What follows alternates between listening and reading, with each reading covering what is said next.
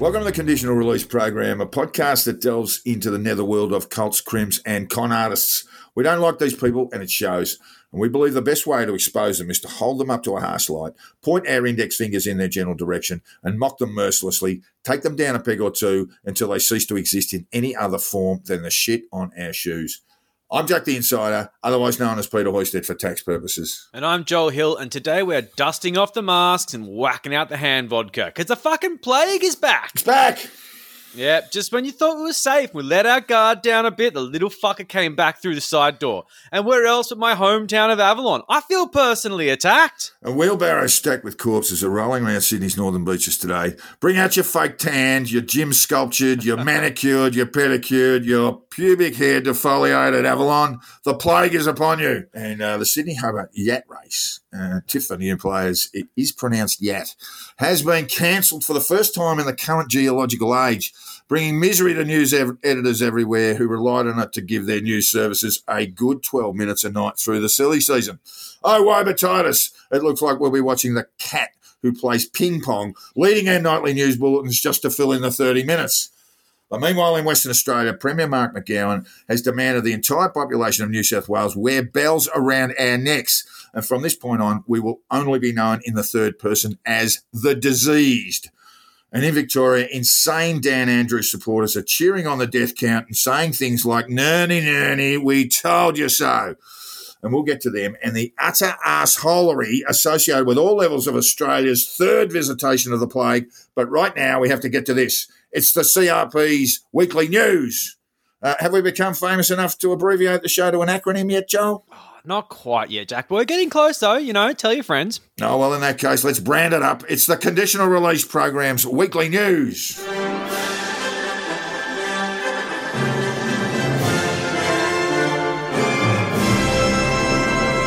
Jack, is anyone actually still watching what's going on in the US anymore? Not really, Joel. There is a terrible sense of deja vu about the joint. Joe Biden has won the 2020 presidential election again, which by my count is his 28th consecutive victory. It's a tremendous effort given presidents-elect usually only win once. You could say twice, but then they would be presidents, not presidents-elect. It's complicated, and I don't want to unravel the maths on it just at the minute. Suffice to say, Joe doesn't deserve all the credit for this multiple triumph that could see him winning the 2020 election 50 times or more by the time he is finally inaugurated. Number 45, the Trumpster, the big orange POTUS, deserves pretty much all the accolades for allowing Biden to win so often and so unequivocally. And Big Donnie has gone the sook, thrown the Nerf gun, the Nerf bullets, and his blow-up Ivanka doll with a functioning mouth, vagina, and anus out of the cot every day. Every time Melania puts them back in, he hurls them out again. Bless his cotton socks. Yeah, the Donald really is the gift that just keeps on giving. A huge Christmas wishes to the Donald and his family of genetic throwbacks, including Eric, who is, as we know, a very good-looking boy, Jack. Eric is a fine-looking boy who loves his dad, and why wouldn't he, Joel? His dad is a political ninja who urged his followers not to pre-poll, not to postal vote, and now whines that because everyone else did in order not to run the risk of getting the plague, he must have been dudded. Disappointingly, only Eric is listening to the Donald now. Ivanka's on holidays and Donnie Jr. has gone on an ugly bender and no one else gives a shit about the Trumps anymore with the exception of our friends in QAnon and their friends in Q-adjacent fora. Merry Christmas, you fools. Enjoy it on your own. Yes, indeed. And in other news, as you say, COVID is back. It's back. New South Wales is having a bloody outbreak at the moment, which is ravaged Avalon Beach and the greater northern beaches. People are saying that the Spit Bridge should come up. And it's really weird because Avalon Bowlo, Gladys said it. It's weird hearing it. It's not. Avalon Bowlo is the best kept secret that no one cares to hear. I don't think Gladys has ever uttered the word Bowlo before. It did seem really weird coming out of her mouth. And, of course, it's the Avalon Bowlo that she was talking about. And this is a rather weird little part of the world. And I know that's your own backyard, Joel. Very strange. I know it very well. Very odd. And quite frankly, it's no surprise to me that the plague just said, have a look at this joint. We'll get all over it. Look, Avalon is a mixed bag, and it's mostly the Louis Vuitton and Porsche Cayenne types these days. I get that, but don't let this fool you. There are some people there who bought houses in the 80s who, they're all about multi-level marketing, wellness stuff. They're all into that sort of pastel Q, save the children. There's so many red-pilled people in Avalon. It's absolute madness. And I can say this because at the Bowlo on a Sunday, full of red pills. At the RSL on any given day, full of red pill people, because I was one of them. I used to frequent these places, and I used to sit there and talk about how, George Bush stole the election in Florida, and how fucking 9/11 was an inside job. Put a mask on, Joel, right now. I'm telling you, man. I know these people, and I know they're not going to wear masks, and I know they're going to flaunt public health orders. They're not going to get tested, and this is going to fucking kick off, man. I swear to God, this is going to go so badly. They think it doesn't exist. Well, there is a small. Well, it is an element within that community that is on the conspiracy theorist side, and that is a bit of a problem, and clearly was a bit of a problem. There are a couple of people there that, as Joel describes, red-pilled, and we're going to have a look at them in our deeper dive because they seem to have kicked off this cluster, and it is very in keeping with what Joel would describe as the character of Avalon. Yes. Well, I mean, look, a lot of people are doing the right thing. People have been lining up for hours and things that's true. to get tested. But at the end of the day, it only takes a few nutcases going around coughing on people while they explain why Bill Gates is the bloody problem. Yeah. And that's all there needs to be. Then it kicks off. Well, speaking of the hoax, Bill Gates calls COVID-19. There has been some big news from some of our Q-adjacent friends in anti-vaxxer circles this week, with a participant of the COVID-19 vaccine having what they described as an adverse reaction.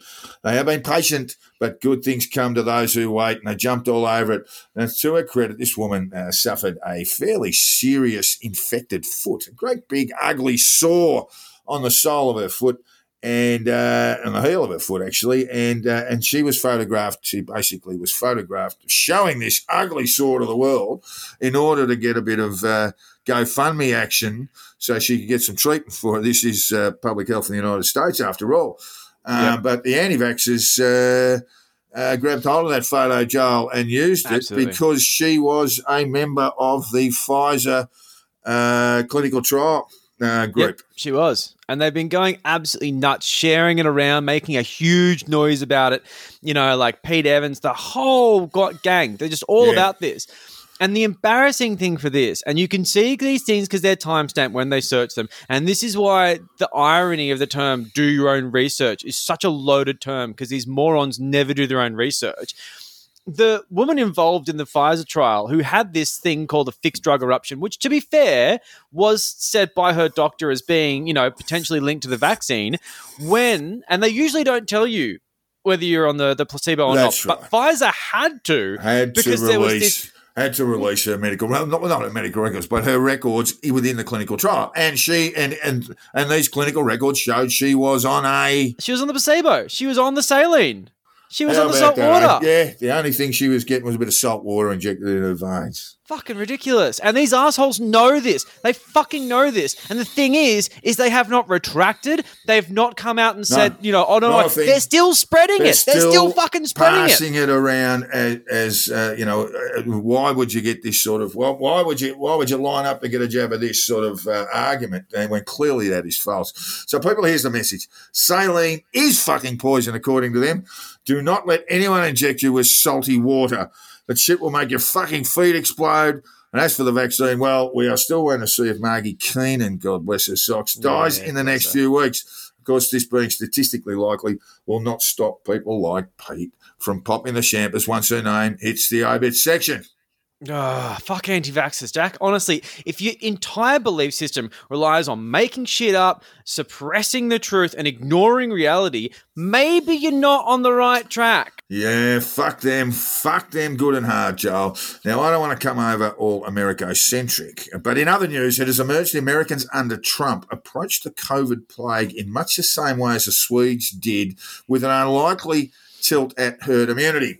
A Trump appointee in the Department of Health and Human Services, Paul Alexander, a Canadian of all things, urged his department down the Megadeth road in July.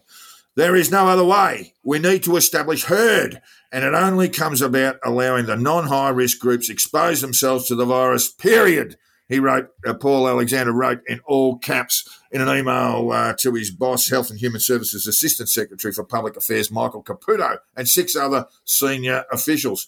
Infants, kids, teens, young people, young adults, middle-aged with no conditions, etc., have zero to little risk. So we use them to develop herd.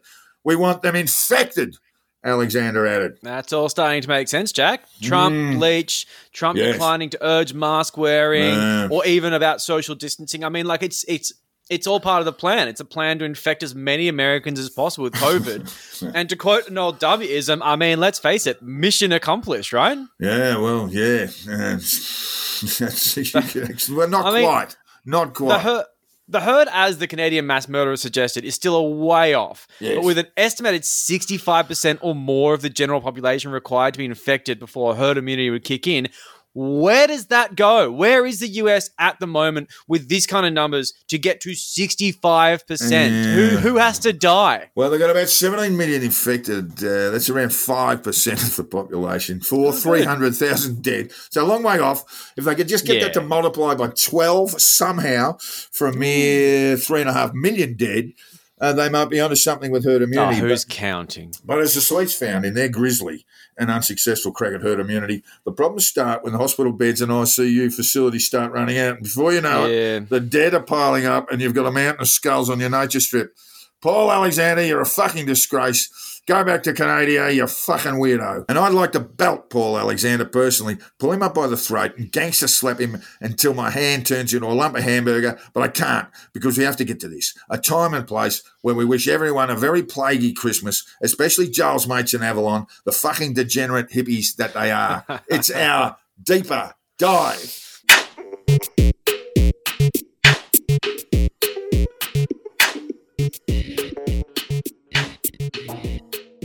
Joe, you're from Avalon. Tell me, why is this a part of the world that coronavirus gleefully jumped in and said, I'm just going to grab hold of this place and give it a good shake? Why Avalon?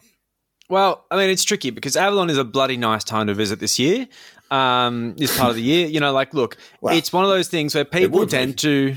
Well, it would be, yes. Yeah, but, if the speed bridge hadn't been dismantled and basically you got coppers all over the upper North Shore.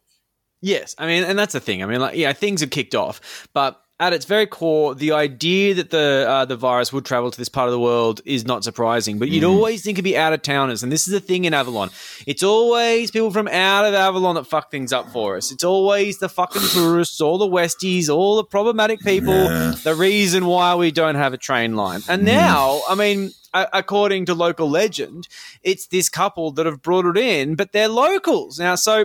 There's a few different ways to see this, and this is a funny thing because there's very much two Avalons. There's the super yuppie, wealthy, Porsche Cayenne driving, loaded to the fucking gills. Some of these people are probably pilled, but most of them are pretty normal. These are the people you tend to see lining around the block to get tested. They're doing the right thing. Absolutely. And then you've got the undertone of Avalon, which, you know, maybe bought a place in the 80s, maybe still live with their parents, but they are, you know, there's a renter class, there's a working class, and there's a wellness class. There's a lot of pastel Q types. There's problems right there, I can see. Yes. Oh, totally. The kind of people that you see, you know, like I sometimes check up on people to see if they're pilled or not. And it's amazing if any kind of inkling of yoga or wellness or anything comes up in their social media presence, almost certainly they're going to be talking about mole children. So, like, you know, there's a real undertone there. And these people think that COVID is a hoax. And I'm genuinely concerned about these people. And as I say, you know, like I was one of these people. Like, you know, we used to have red pill chats all the time before red pills were even a thing. And And now the idea of all these people who absolutely deny the efficacy of masks, deny the existence of COVID, and Pandemic. as a general, absolutely. Like, these guys spread this shit like wildfire, and I love them dearly, but I've lost a few friends over this because they've just gotten so pilled, and I can't go along with it for the ride. Give me it's terrifying so far, but try and quantify this. I mean, we've got good, sensible, well-educated, upper middle class. Nothing wrong with that, and they're doing the right thing. They are, and that's a large chunk of the northern beaches. And then we've got what we call the wellness element the old guard, you call. And what are we talking about in proportion of the population? Give me an estimate. I would honestly say it's something between 5 and 10%. It's not a significant number. These days, the amount of people who have sold up and moved north, up to their comrades in Byron Bay, or just generally just getting the fuck out of there because the rents have gone sky high. Yeah. I mean, like, it's pretty common. And one of the things is that it only takes 5 or 10% of people who are denying COVID to go and cough on everyone, completely flaunt the things, if anything, to prove a point, because that's that sort of adversarial thinking. You know, like a person who has since blocked me because I call them a sociopathic narcissist, posted a picture of sheep with Avalon now. How dare they take exception to that? But what well, so they play the old sheeple thing, yeah? Yeah, and the thing is, sociopathic narcissists hate being called sociopathic narcissists. They're not big on it. You call them out on that, and they get shitty. Yeah, almost every time. So he's gone on a blocking spree of anyone who is disagreeing with him because, of course, echo chambers are the bastions of truth, and basically was going on through all these sort of bullshit statistics, which he said with such annoying confidence. Things about the low death rate in Australia. I think he did something about Sweden there. Like all sorts of fucking nonsense. Right. And this is the sort of shit we're dealing with. We're dealing with people here who otherwise look and speak like, they're in a post-fact world. They're disconnected from reality, and they form a significant section of the Northern Beaches population. You say around 5 to 10% people. Yeah, look, that's true. I mean, it's probably not quite reflective of general of Greater Sydney, but one has to wonder if this eruption of the pandemic had have occurred in Western Sydney, how would the media be responding now? Differently? Oh, very much, very differently. And the thing I need to qualify with all this is that I love Avalon and I love these people. I really do. It's a beautiful part of the world. I mean, this is why wealthy people go and live there, because it's absolutely beautiful. You've got beachfront properties and what have you, and multi-million-dollar sort of homes. So no wonder people have gone to live there. The only difficulty is fucking driving there is just an absolute nightmare. But yes, yes, it is. So I guess now's a good time to ask: Has this been organised by the good people of Avalon, the old guard?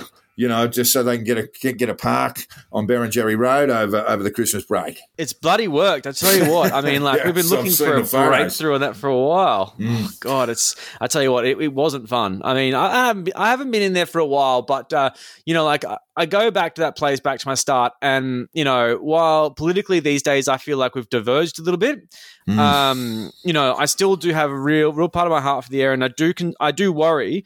But one of my biggest worries at this point is that, like I say, people will flaunt public health regulations to make a point, to make a stand. Not even because they're lazy or they're not interested. It will be to prove a non-existent point that COVID doesn't exist. Yes. And I mean, for example, you've got these two, the Nothing Too Serious gig at the RSL and then Sunday at the Bowlo.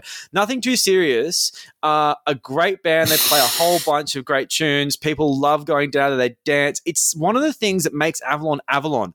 And while you've got all the yuppies who, live in their castles and they keep to themselves and they love going out for the French bistro, the old guard love going to the RE and having a dance. And there's nothing wrong with that. Get down to the Razzle, get a ticket at the Mitre. It's a real thing, because with Avalon, this is such a personal attack on the suburb, and the fact that an institution like Nothing Too Serious is not only at this epicenter of this outbreak, but they're getting shit from left, right, and centre from all these fucking assholes saying you cancelled Christmas. That's the band, right? So what we're talking about there is the drummer became infectious. Now, he did not know. He did not present any symptoms as far as I know. And so they just went on a bit of a tour around or triangulated Greater Sydney, basically took off and played in Penrith, I believe, played in Kirribilli. And to our friends from other parts of the country and indeed other parts of the world, what we're talking about with Avalon is, a part of Greater Sydney known as Northern Beaches, where some of the best beaches in the city are. To the south and across the other side of the harbour, you've got Bondi, et al. Going down that way all the way down to Maroubra. But much more crowded. Yeah, look, it probably is, and it takes a lot of Greater Western Sydney's population going in there as well. But in the Northern Beaches, it's a bit harder to get to. There's not a lot of public transport. Well, there is, but there's no rail line. I suppose it's not to Bondi either. But you do have a sense of a bit of a sort of village life, not too far, an hour, half an hour's drive in light traffic from the city. It's famous for being cut off, and realistically, it's an hour away from the city. I mean, you'd be very hard pressed to get there in under 45 minutes from anywhere in the city. But what it is it's a peninsula, as they say. Not an island, it's a peninsula. It's a thin strip of land which is sort of half cut off the side, and it's quite isolated, and everyone's famous for that. People laugh at how people in the peninsula never leave. Now they're not allowed to, which has been quite funny, because when they're all complaining about it, people are saying, "What are you complaining about? You never leave anyway. Like, what's fucking changed?" Well, that's the other side of thing, and not actually necessarily COVID related. But Sydney is a very regional sort of place. I mean, people who live in the eastern suburbs, and I used to never moan and groan on the rare occasions they cross the bridge. And people in the inner west despise those people from the east, and both of those despise everyone from the North Shore and including the Northern Beaches. So it's very provincial, and everyone of those, everyone of that trifecta despises everybody west of Parramatta. So, so that's pretty much how Sydney works. Yeah. So Sydney is in civil war, but it's just an undeclared civil war. Yeah, that's right. Yeah, and just between postcodes. Yeah, that's right. And I didn't think about that way. Whenever you're asked to sort of move from one province of Sydney to another, that's when you run the old "I don't go that far on my holidays," which is pretty much what should be the motto for Avalon. Yes, and it will be for next week for my holidays. Yes, well, it is right now. They're not going far at all. Now, it is, but this is, as you say, demographically, this is represented a sort of, shall we say, a hippie trace within the population. There's a lot of Byron undertones to the sort of retired banker vibe that Avalon gives off these days. And they, for all intents and purposes, really good people. But when it comes to this subject, the subject of the plague, and just this general sort of Q-pilled approach to life that they've really taken hold of recently. They've always been skeptical of a lot of things, and I get that. But recently, the stuff that I've been seeing, really wading into the anti-Semitic mangrove sort of stuff from Avalon, they're very pilled from what I can see. And this is just my what I see on social media. And this is the thing that's really interesting. So you've got the civil war, as we said in Sydney. Well, everyone loves a common enemy, and it would appear that we've got one, which is this couple that was swanning around Avalon. Yeah. And I find it really interesting because, I'd say all the wellness guys and the COVID deniers, well, at least they've got a friend in them. Not many friends elsewhere. The couple, a formerly married couple, now divorced, who live under the same roof. A woman in her 60s, man in her 70s. We believe also that they run a business, but we don't want to identify them. No. Well, we sort of do. I mean, it's, what these two did was absolutely outrageous. And the first thing I have to say is, when did fucking boomers get so socially active? I mean, this couple, they've gone 3 restaurants. They've gone up to Whale Beach and hit the changing rooms there. So they're spread the fires. That was Palmy there. Palmy changing rooms. Sorry, Palmy. I'm sorry. I do apologise. And they've hit the Razzle. They've hit the Bowlo. all in the space of a day, by the way. I mean, I literally don't have that much social activity in a month, and they've knocked that off in an afternoon. It's pretty impressive. And at the end of the day, after hitting 3 restaurants, a couple of pubs or a couple of clubs, they've gone, well, we're a bit full. We couldn't really fit another thing in, but we're going to go to Woolworths anyway and just spread a bit of good cheer and lots of the virus around to anyone who's poking in the fruit and veg aisle. You know, I mean, it's staggering stuff, really. And these people, super spreaders, this is the important point. They were COVID tested, and while awaiting results, while they were supposed to be in ISO, went on this social tour of Avalon, whining and dining as they went. I mean, what the fuck, you bastards? Well, I mean, obviously, this can be explained quite easily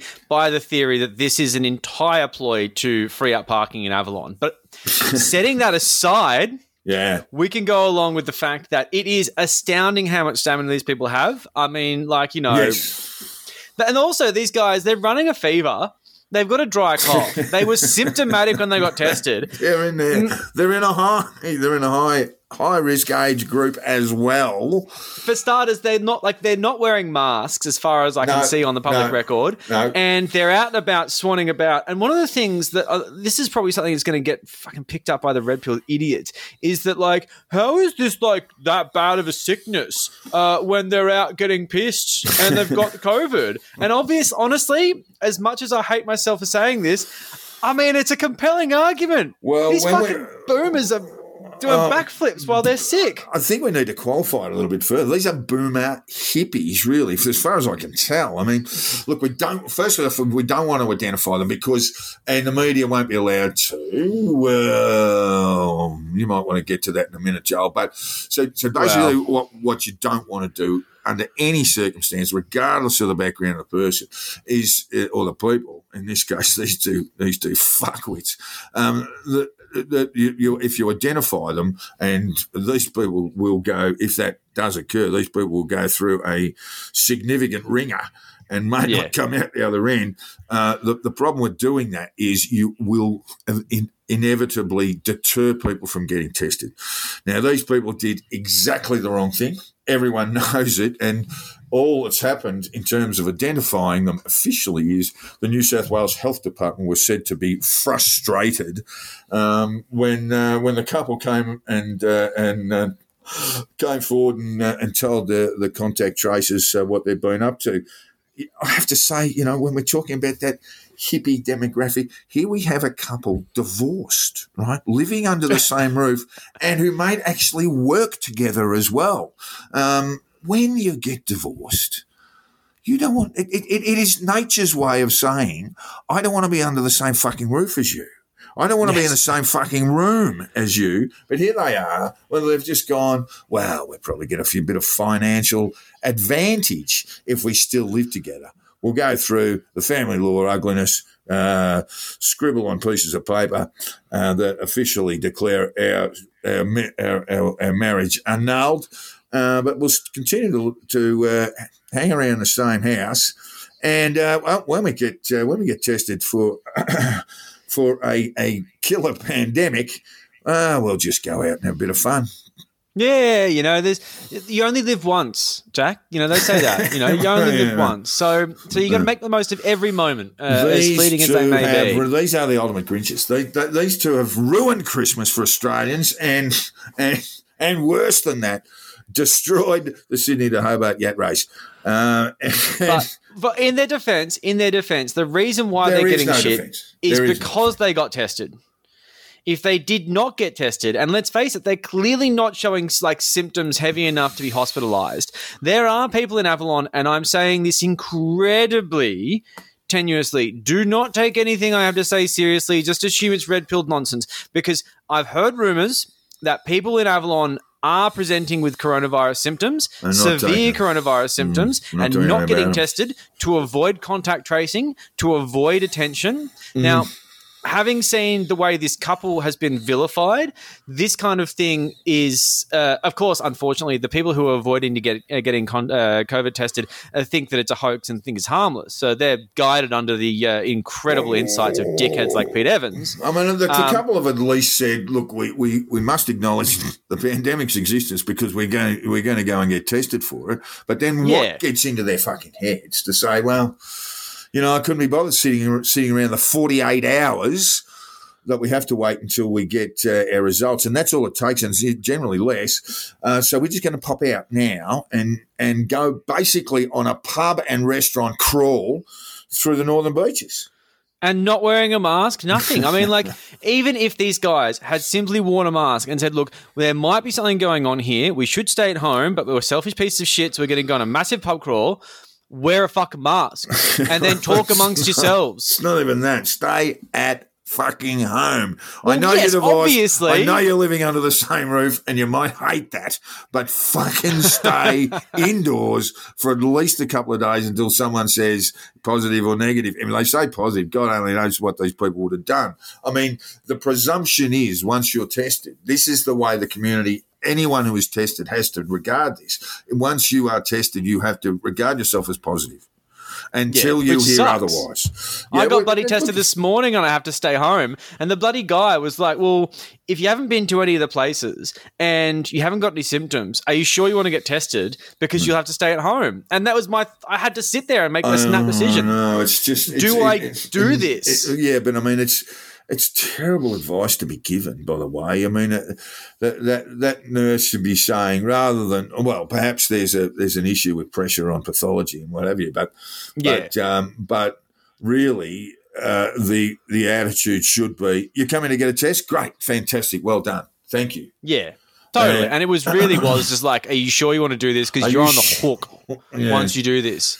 You're on the hook, mate. Like, you got no symptoms. You haven't been to any of the places. But the thing is, I've been in about, sort of bloody 15 different places in the last thing. And they might not be on the list, but the list is a fraction of what's really going on. That's what the contact tracers have told us. So I've been to all these places, no mask, no limited hand sanitizer at best. The chance of me coming across this isn't negligible. So I'm getting tested. But I tell you what, it was a long line. It opened at 9 instead of 8. There was a lot of reasons. I won't go into the details too much because it's just being pissy and grinchy. But, it was not a welcoming experience. And I felt like I was doing the right thing and no good deed goes unpunished. That was the whole theme of the day. There should be active encouragement at all levels. Especially when it comes down to not being demonised by the public, which I know there is a balancing act. I understand it. Look, when I think of this couple, the first thing I think of is let's get around there with the flaming torches and pitchforks and make their lives an utter misery. But yes, you're right.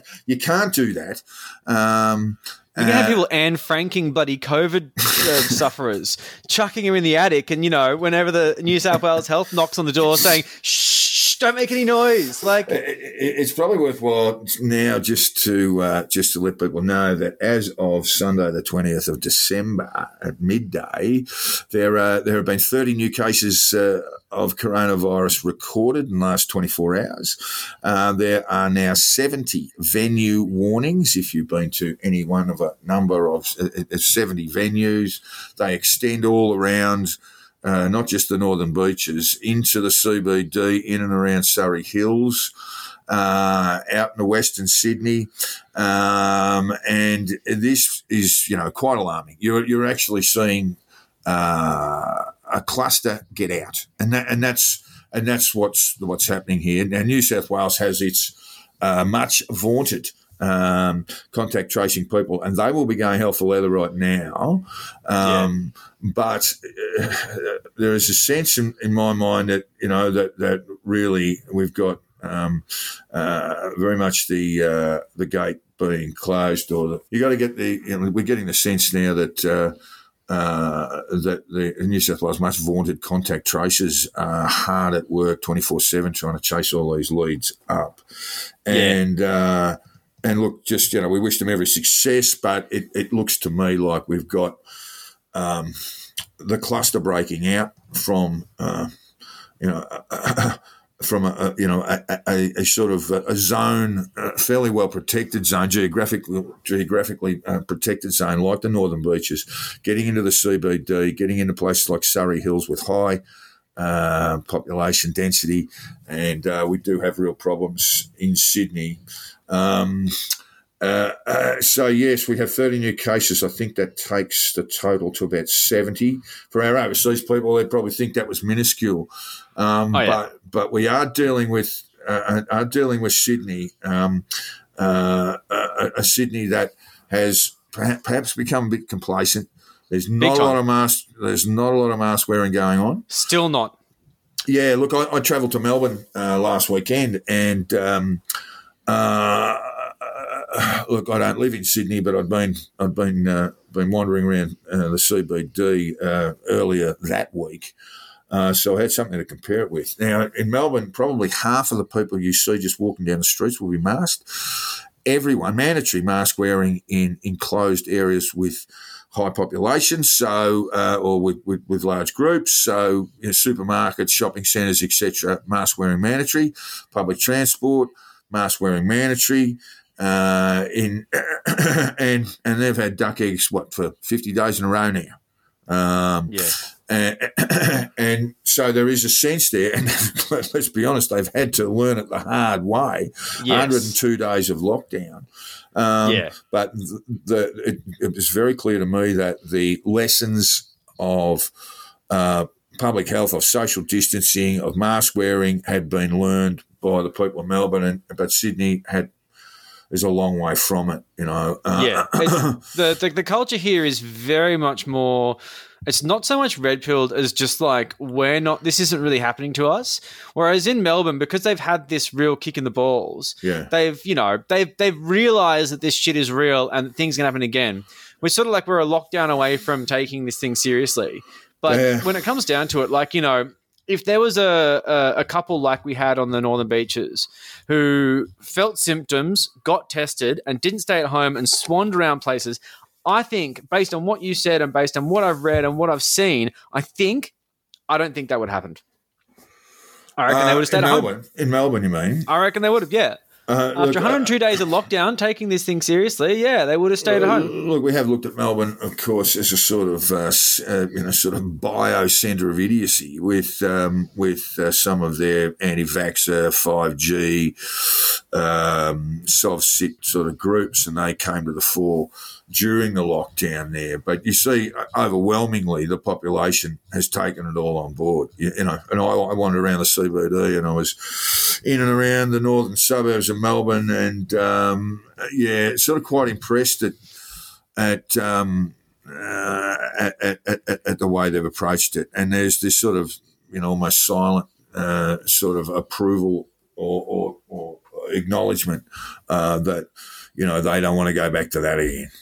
And Sydney, of course, doesn't have that. We had a sort of 8-week lockdown in March, April, and came out of that. And since then, we've had restrictions being dropped all over the place. Now, those restrictions are going to come back in place now. There's no way over the Christmas period. This is really shameful, actually.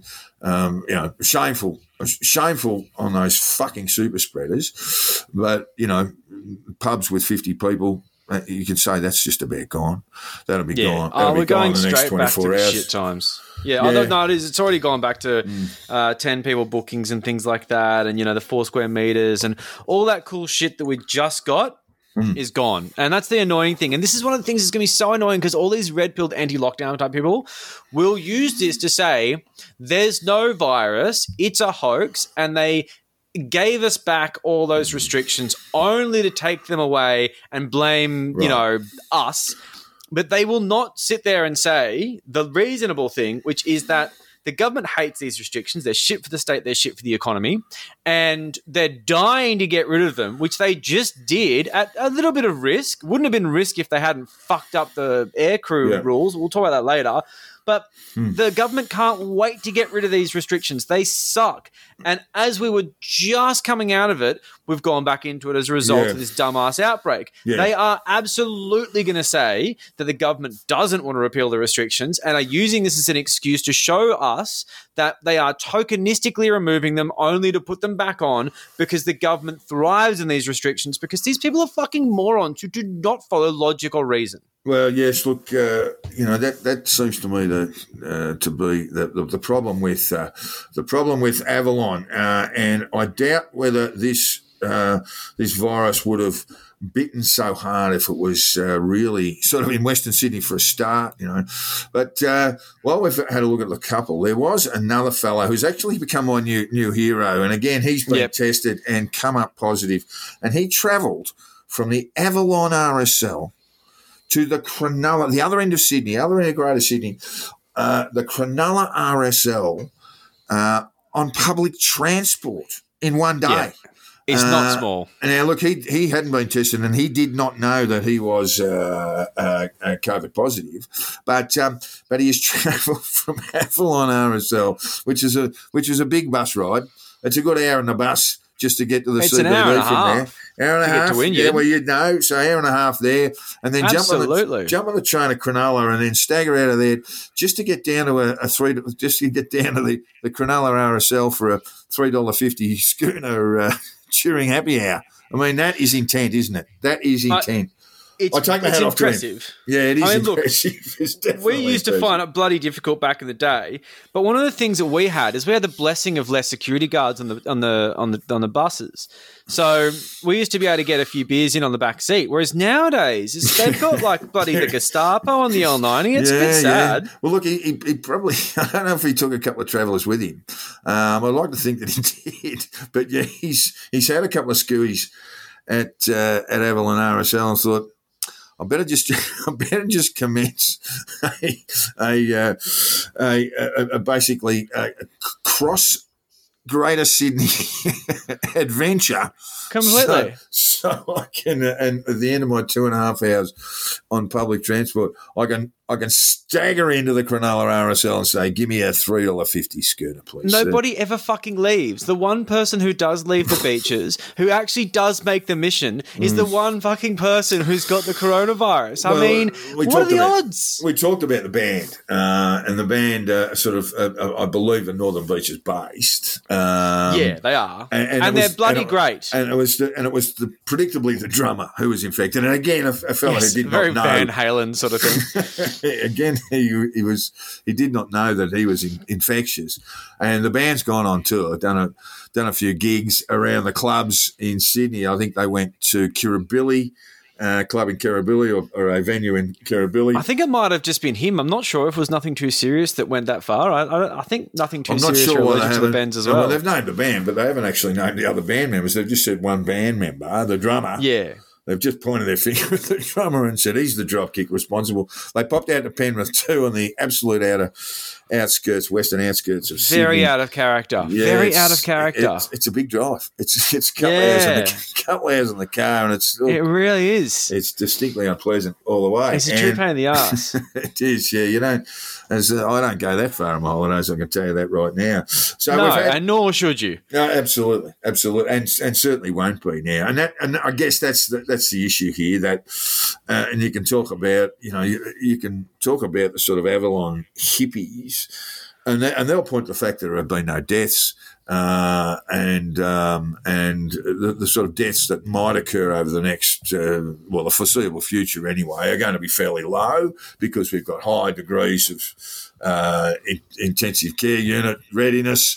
We've been ready for this for a long time. When I had surgery in July, I went post surgery. I went into intensive care, and intensive care at Westmead Hospital in Western Sydney was actually a COVID station that they decided that they didn't need. So it was all rather new and wonderful, and beds comfortable and all that sort of stuff that you don't get in public health system. And it was all locked doors and all sorts of things, which is kind of weird. But, so that's what had happened in Westmead. They transferred it can easily be transferred back, of course, but they transferred it was just one of their intensive care units into from a COVID ward. Yep. So look, we've got to get.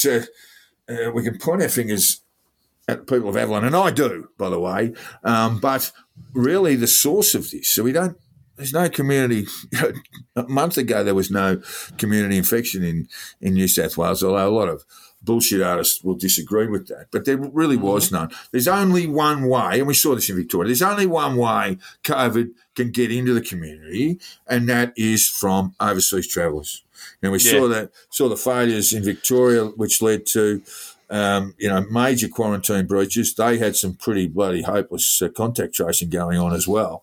Yeah. And that led to, one case, 1,000 new cases a day, and for quite a few days there, about 700 a day. Now, we're nowhere near that in Sydney yet, but the source is the same, overseas travellers. But here, it would seem the problem is a highly foreseeable one, that of commercial airline crews coming into the country, not being required to test either before they arrive or when they arrive, and then being told to sort of go to their hotels until they're ready to take off again, and basically no policing of that. So we saw at least one. I think there've been a number of them actually. A number of these airline crews basically break. It's not even quarantine. You couldn't say they're broken quarantine because there's no quarantine set up around them.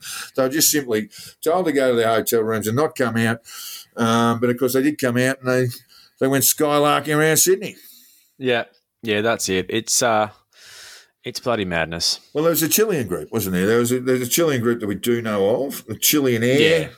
And, LATAM Airlines or something, yeah. Yeah, and, there they were being photographed around Sydney's tourist hotspots, taking selfies and what have you. Yep. And, as I say, no testing requirement. Yep. They just have a written statement saying they don't have the virus. What does that even fucking mean? It doesn't mean anything. It doesn't mean anything. And these, look, let's face it, anyone who works in commercial aviation at the moment is not disposed to tell the truth if they might have a few COVID symptoms because the particularly international travellers copped a proper belting throughout 2020. And so if your employer rings you up and says, "Are you available to go to a trip in Australia?" and you go, "Yeah," you haven't got COVID, have you? Are you prepared to sign this declaration? You're going to go, "I'll sign it." What do you got there? No, I don't even know what's there. I'll just sign it. And off they go. Of course. It's ridiculous. And the idea that anything different is crazy. Yeah, and some might be asymptomatic and some might not, Yeah, and there they are. Totally. And basically were outside of a cruise liner, and probably even worse than that, or a prison. You've got basically the cabin of a commercial aircraft, and with the oxygen's being pumped in over and over and over and over and over. It's got a HEPA filter, to be fair. Planes are actually quite safe. If everyone's wearing a mask and people are breathing through the air conditioning, which is run by like a micron level filter, the HEPA filter, it's actually surprisingly safe. They very rarely replace the air now. So in the old days when you could smoke on board a commercial airliner, they would pump the air over. Almost all the time, almost constantly, and so you had cleaner air when people could smoke on board than you do now, and that's why I say that's why I've said for a long time, bring back smoking on commercial airliners, please. I think it's in fact, let's just take those masks down, light up, and get some clean air into our lungs. Well, look, I've heard a rumour that cigarette smoke actually kills coronavirus. So, look, I'm no doctor. I thought that was cocaine. But anyway. Hey, look, that can go on the plane as well. I mean, I'm starting to really like international travel. This is sounding quite good. It's not as if we can do it. We'd actually have to be Tony Abbott or Lexi Downer to get a Guernsey there. So the golden children. We can only just Google map the world and say, it'd be lovely to be over there right now, but we can't. Like the thing that fucking astounds me here with like Gladys having this sort of thing, but then it not being Gladys's fault. So there's this terrible policy where all of us are a bit blindsided by this, I think. Absolutely predictable. Absolutely predictable. Once you lay it out on the table, how I had no idea that we had people going to airport, bloody hotel quarantine for 14 days coming back into Australia, which made sense and made us feel like we had a nice hard border with the world, which, there's a bit of a firewall there. But then there's this fucking giant loophole just waiting to be exploited. Giant hole. Astounded. Which just tells people with the plague, please come on through and just start shaking hands and sneezing on people as quickly as you can. It's just absolutely mad. At her press conference, at a press conference late last week on Friday, Gladys Berejiklian, New South Wales Premier, said, her minister, she didn't name which one it was, but one of her ministers, and whether it was a health minister or whoever it was hard to know, had been working on this for months. And you think, all right, I'm not going to accept that at face value, Gladys. I mean, I think you're bullshitting. And the very idea that state governments would not have identified with federal government departments like the Department of Foreign Affairs, the Department of Home Affairs, and the Department of Transport, which has carriage over aviation, and identified these potential problems and said to the Feds, said to Scott Morrison and his government, you better fucking hurry up and fix this because we have got a fucking loophole here that is likely to lead to, under the right circumstances, likely to lead to very high levels of infection, certainly significant quarantine breaches. Yeah. And by the way, can I just talk about the fucking body language from these people? You mentioned the health minister. I mentioned Berejiklian. Yep. So Berejiklian will get up at a press conference. She'll mouth off, and that's all well and good. And while she does that, her ministers and senior people are standing there next to each other with no masks on. I mean, It's really bad. And then Brad Hazard will get up, have a bit of a gob off himself, never look like wearing a mask. I saw him leave Friday's press conference having coughed into his hand and then put his hand on the door handle. I mean, they're just sending all the wrong signs. That's and of course, not good. In New South Wales, I mentioned Melbourne before, in New South Wales, Gladys has gone we don't want to police this. And I get that, right? I get that you don't really want people to have to pay fines for not wearing masks and things like that. It's not nice business. It's it does give the police a little bit more power than I'm actually comfortable with, but at the same time there is no insistence. They keep saying, if you're on public transport, wear a mask. Basically, it should be if you don't wear a mask, you can't get on public transport.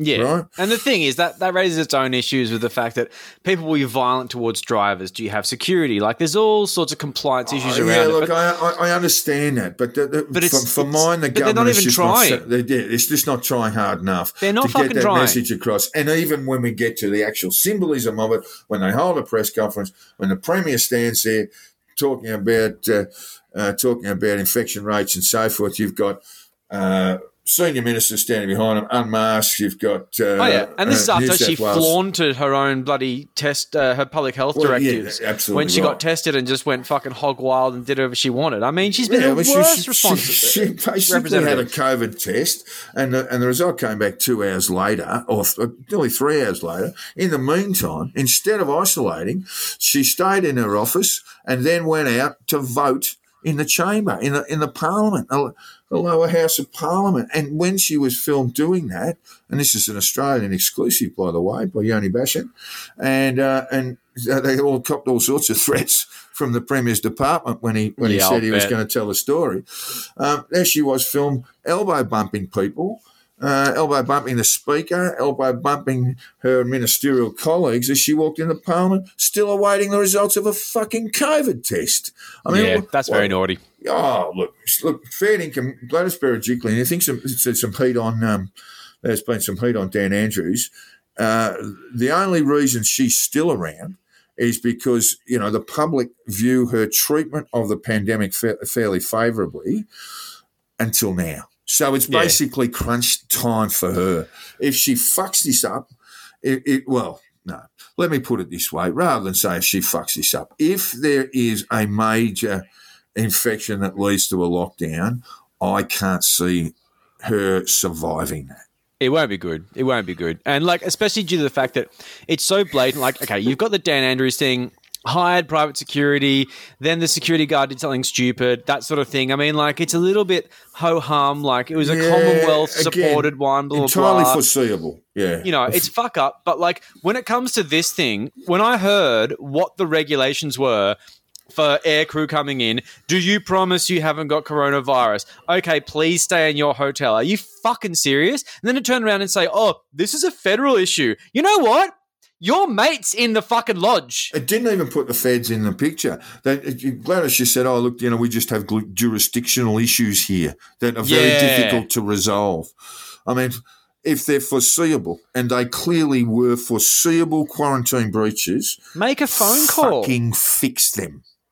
It's amazing. It's an amazing level of incompetence. So, honestly, when it comes down to the Victorian thing, there's a whole conversation about whether it was the right decision to have that kind of security and whether it could have possibly happened on the ADF watch. Absolutely. This is not even a conversation. Foreseeable failure, and so is this. This is huge. Yeah. And, the fact that no one's going to get in trouble for it, right as it stands right now, is insane. But let's see how far this goes. Because if we get a 100-day lockdown, people are going to want scalps. And I don't see how anyone can spin this as to not being Hazard and Gladys on the chopping block. Well, yeah, and then you've got to move into Home Affairs, Peter Dutton. Oh, yeah.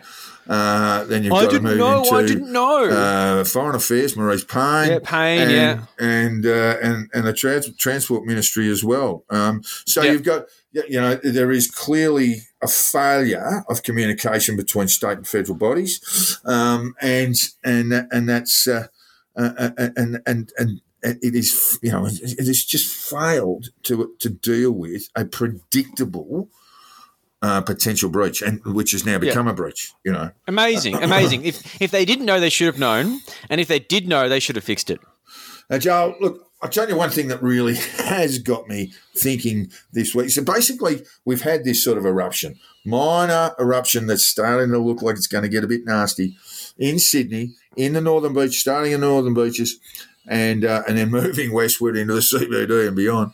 And the almost gleeful responses from fuckwits in other parts of Australia. I mean, it's like the Sheffield Shield. I mean, look, if we took the Sheffield Shield this seriously, I'd be happy with it. And I want to know why Victoria won so many shields in the last 5 years. But unfortunately, it's the state-to-state parochialism really only has come to the fore with a bit of pandemic going about.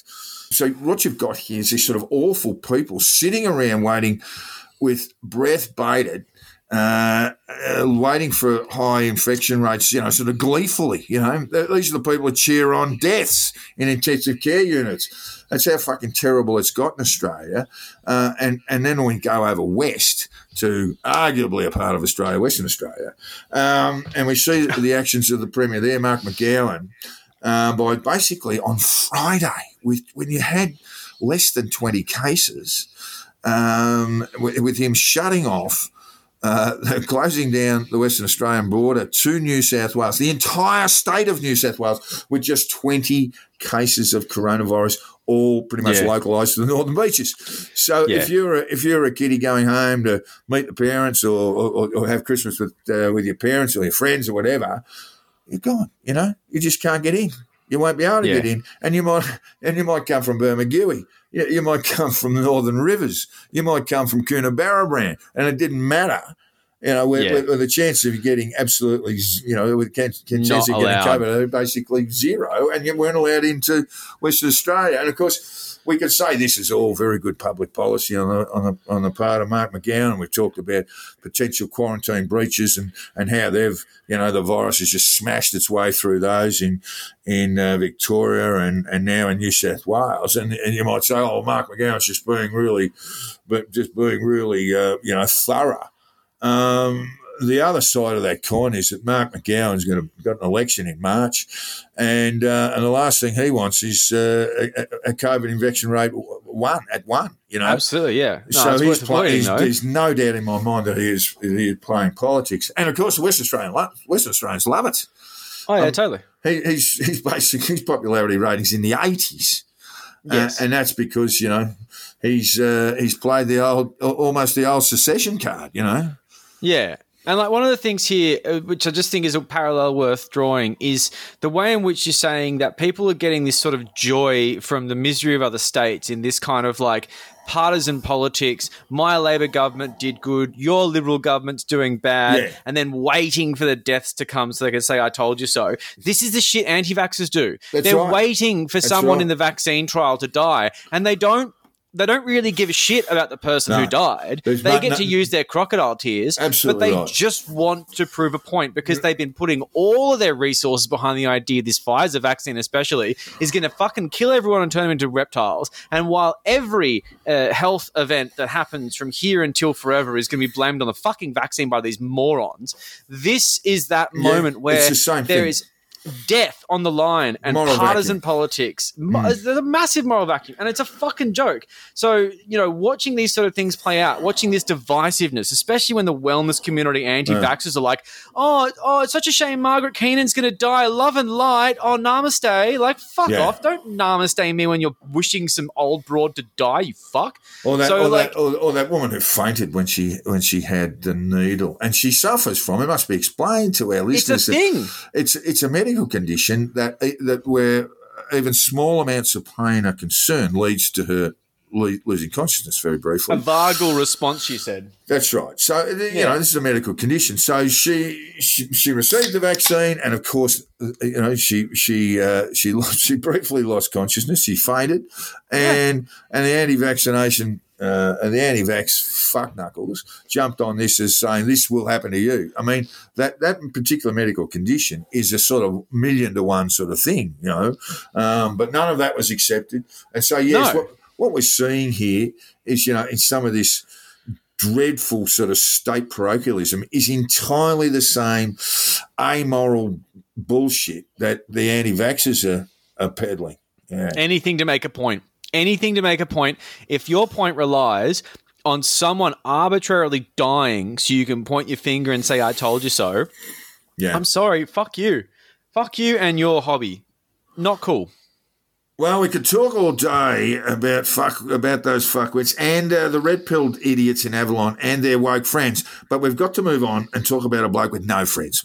A bloke who is a good-looking boy and loves his dad. Love you, Dad. Even though the old man couldn't give fuck one about him. I'm talking about Eric Trump, who is like a bastard on Father's Day.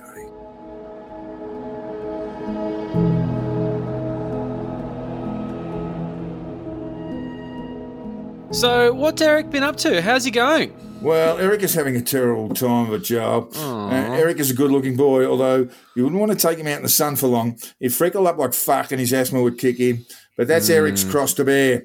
And most recently, he's been suffering from a bad dose of separation anxiety. That's what the shrinks call it. He's about to be separated from Air Force One, and that means he'll have to fly American Airlines and be treated like shit like everyone else. Injustice. It's like a human zoo aboard one of their 747s, and that may not be a bad thing because Eric won't draw too much attention to himself on the burner, sobbing and shouting out to his dad. Love you, Dad. Love you, Dad. No. And being in that disease-riddled environment might take him back to his hunting days. Yeah. Yeah, so Eric wasn't much of a shot early on, and his dad used to make fun of him and call him a pussy and then try and grab him around the throat. But Eric got better with a gun. He used to practice on armadillos in a cage. He'd stick the gun barrel through the bars and fire away at anything that moved. He'd blast the little buggers while crying and calling out, Dad, why? And anyone who saw it was deeply moved. And it was very cathartic too for Eric, who is a good-looking boy who loves his dad. Love you, Dad. Yeah. Slowly but surely, he gained the confidence to shoot more than caged armadillos to the point where he and his brother, Donnie Jr., took out a giraffe with nothing but their bare hands and a couple of 30 caliber semi-automatic rifles. And yeah, look, Jack, I would say these long-necked bastards have had it their own way for way too long. People think they're cute. I don't fucking see it. Eric, who is a good-looking boy, took a photo standing triumphantly on that dumbass giraffe's head and sent it to his dad. Yeah, well, the trouble was that Donald rips up any pieces of paper that come into his tiny hands. Ooh. No one's quite sure if the Donald does this to buff up those tiny hands or he's just a plain fucking lunatic. It could be either or both, to be frank. Long story short, Eric was hurt that his dad ripped up the photo, and now he's not sure if he could ever murder a giraffe again. It's bad news for Eric, who is a good-looking boy, and even worse for armadillos, who slipped onto the critically endangered list after Eric consigned more than a few to armadillo heaven in one of his developmental rage stages. Rightly so. Now, I don't blame Eric, Joel. He's been in a very dark place right now with his dad losing the election anew every single day. I worry about him. It's a very emotional period for him, and it's only a matter of time before he grabs that 30-30 and heads off looking for the nearest clock tower. Bang! Take that, Dad! Bang! Take that! It could get very messy. It could get very messy, Joel, but we can't worry about the sort of carnage Eric could cause trying once and for all to earn a father's love, because now it's time for this, the segment that has got tongues wagging at the Kremlin. And I know our listeners cling to it desperately like it was their very own child. It's the Week in Pete Evans.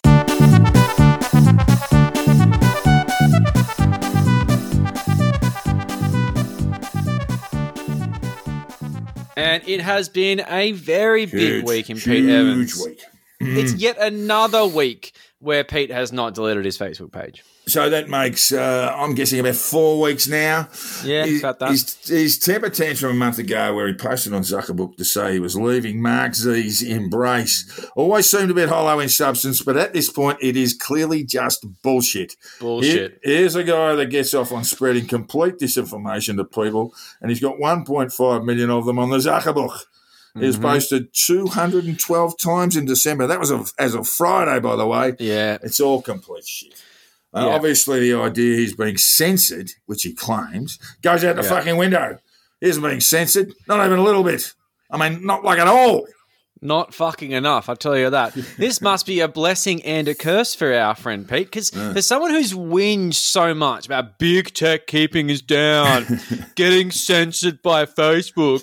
He's not getting kept down much. No, not at all. No. So in traditional Pete Evans style, he's up the ante on his post and starting to get really back into his groove, almost goading the Facebook censors on, almost saying, you know what? Come and fuck with me I can bitch about it. I bet you won't. I bet you won't deplatform me. That's what he seems to be doing. And they fucking don't, which is pissing me off. But the thing is that when he ramps up very, very strongly. And this example here that we've pulled out of, and honestly, it was hard to choose. This one really stood out, which is in his usual vague bullshit way. He called upon his followers to look down the rabbit holes on a meme that just straight up has Anderson Cooper's face, the openly gay CNN anchor, with a face mask on. The face mark itself pictures a mostly naked child tied up in a tiled room. Yes. Oh, I wonder what rabbit holes you meant to run down there. Yes, well, it's very obvious, very, very ugly. And it has been reported to Facebook several thousand times from what I can see, but not a blink from them. Nothing. They don't seem to be too fussed about Pete. And honestly, the only thing that makes me happy that means staying up is that I really, really, really want to see Pete get sued. Fuck Pete yes. is long overdue for the full Karen Brewer litigation experience, and I'm a bit annoyed it hasn't happened yet. Yep. Anderson Cooper, and this is a plea from my heart, please sue Pete and take him to the cleaners. Look, I love Pete. We all do. But there is a very strong sense that he may have taken a step in the lawyers at 10 paces direction. And look, honestly, like I say, it's been so hard to zero in on one of Pete's posts for the week. It's very big week. Yeah, huge week. It's been a big week. It's always a fucking big week. But he's really, really, really ramping it up. And one of the things that has been egregious in a week like this, as we may have covered, there has been a bit of a flu going around, and it must be noted. A little bit of plague. He's actively encouraging people in this second wave not to get tested. Yeah. Popped it up shamelessly. Popped it up on Thursday, I think, didn't he? When there are only just 2 cases reported. but obviously it was going to get much, much worse. 100%. And up he popped with calling it the cold, wasn't he? Calling COVID-19 akin, or no, just the cold. Not even akin to it. It is just the cold, according to Pete. It's typical Pete to do this sort of shit. I mean, this guy's up 10 hours north from the hotspot. This guy's a fucking coward because he has no skin in the game. All he's doing here is just sprouting his mouth off and being the world's most annoying wellness troll, because his logic, dead set, just goes as this. If you don't test for the virus, it doesn't exist. Now, at first this made me angry, but now I'm starting to think that maybe he has a point, because people do die, of all sorts of stuff. But, sometimes it might be a cough. Pneumonia is a huge killer. Sometimes their immune system just suddenly stops working after maybe sharing some needles with a mate. Sometimes moles just change color and it's not a big deal. I mean, your mole changes color, you feel a bit dizzy, and then you die. That's not melanoma. That's just life. As long as you chow down a bit of paleo, you'll be all right. 100%. As long as you are subscribed to evolve.tv for a monthly fee, the changing colour of the mole is just your spirit charging. That's it. And the only thing you have to worry about is worrying about the mole changing colour. So don't get your moles checked. Don't get tested for COVID. Don't ever get tested for AIDS, because that's just embarrassing. I mean, what are you, listening to fucking Kylie Minogue's disco phase? That's so retro. No. Illness is out. We are done with illness. You're either alive or you're dead. Subscribe to Evolve or you're not. Yeah, get under the biocharger. Get under the bio lamp and spend a couple hours there. You'll come up good as gold. Jump in. We've cured everything, and I'm fucking glad. We just don't look for it, and now every problem's been solved. What a fuckhead. God, he's annoying. Now, on a final note as well, we just have to say that when Booktopia said that they were boycotting Pete Evans, they weren't. Go and check. They're still selling the titles. I've taken a look at that, and they did say that they were going to keep his books off their shelves and away from promotional material. Explicitly. It was a sort of very open-ended thing, but we can see a quick glance at the website shows us that Pete's still up the front. He's still getting a run from Booktopia. They're the only ones I can know of. It's disgusting. So, Booktopia, fuck you. Right. You had your chance, and now I say, as much as we may not exactly be, swaying the minds, I mean, we're barely even able to use an acronym. Although TCRP will officially say right now, boycott Booktopia. Well, yes, I won't be buying any gear from them, not now, and not for a very, very long time. Not until they remove Pete from their websites. They can absolutely get stuffed. Yeah, fuck them, they had their chance. And you have been listening to the Conditional Release program with your host, Jack the Insider, Joel Hill. If you haven't already, hit the subscribe button. And if you've enjoyed our bullshit, throw us a 5-star review on your podcast app. Jack can be found on Twitter on @JackTheInsider and Joel on @CrunchyMoses with a K. We've set up a Facebook page, which you can find pretty easily if you search for it. And finally, all feedback, tips and death threats should be sent to the conditional release program @gmail.com. We'd love to hear from you, even if it's just to invite us for a few schooners at the Avalon Bowlo on a Sunday. Fucking death trap. Well, thanks, listeners. Thanks, guys. We'll see you later. Thanks, Ron, for fixing my sound. Cheers. Catch you next week. See ya.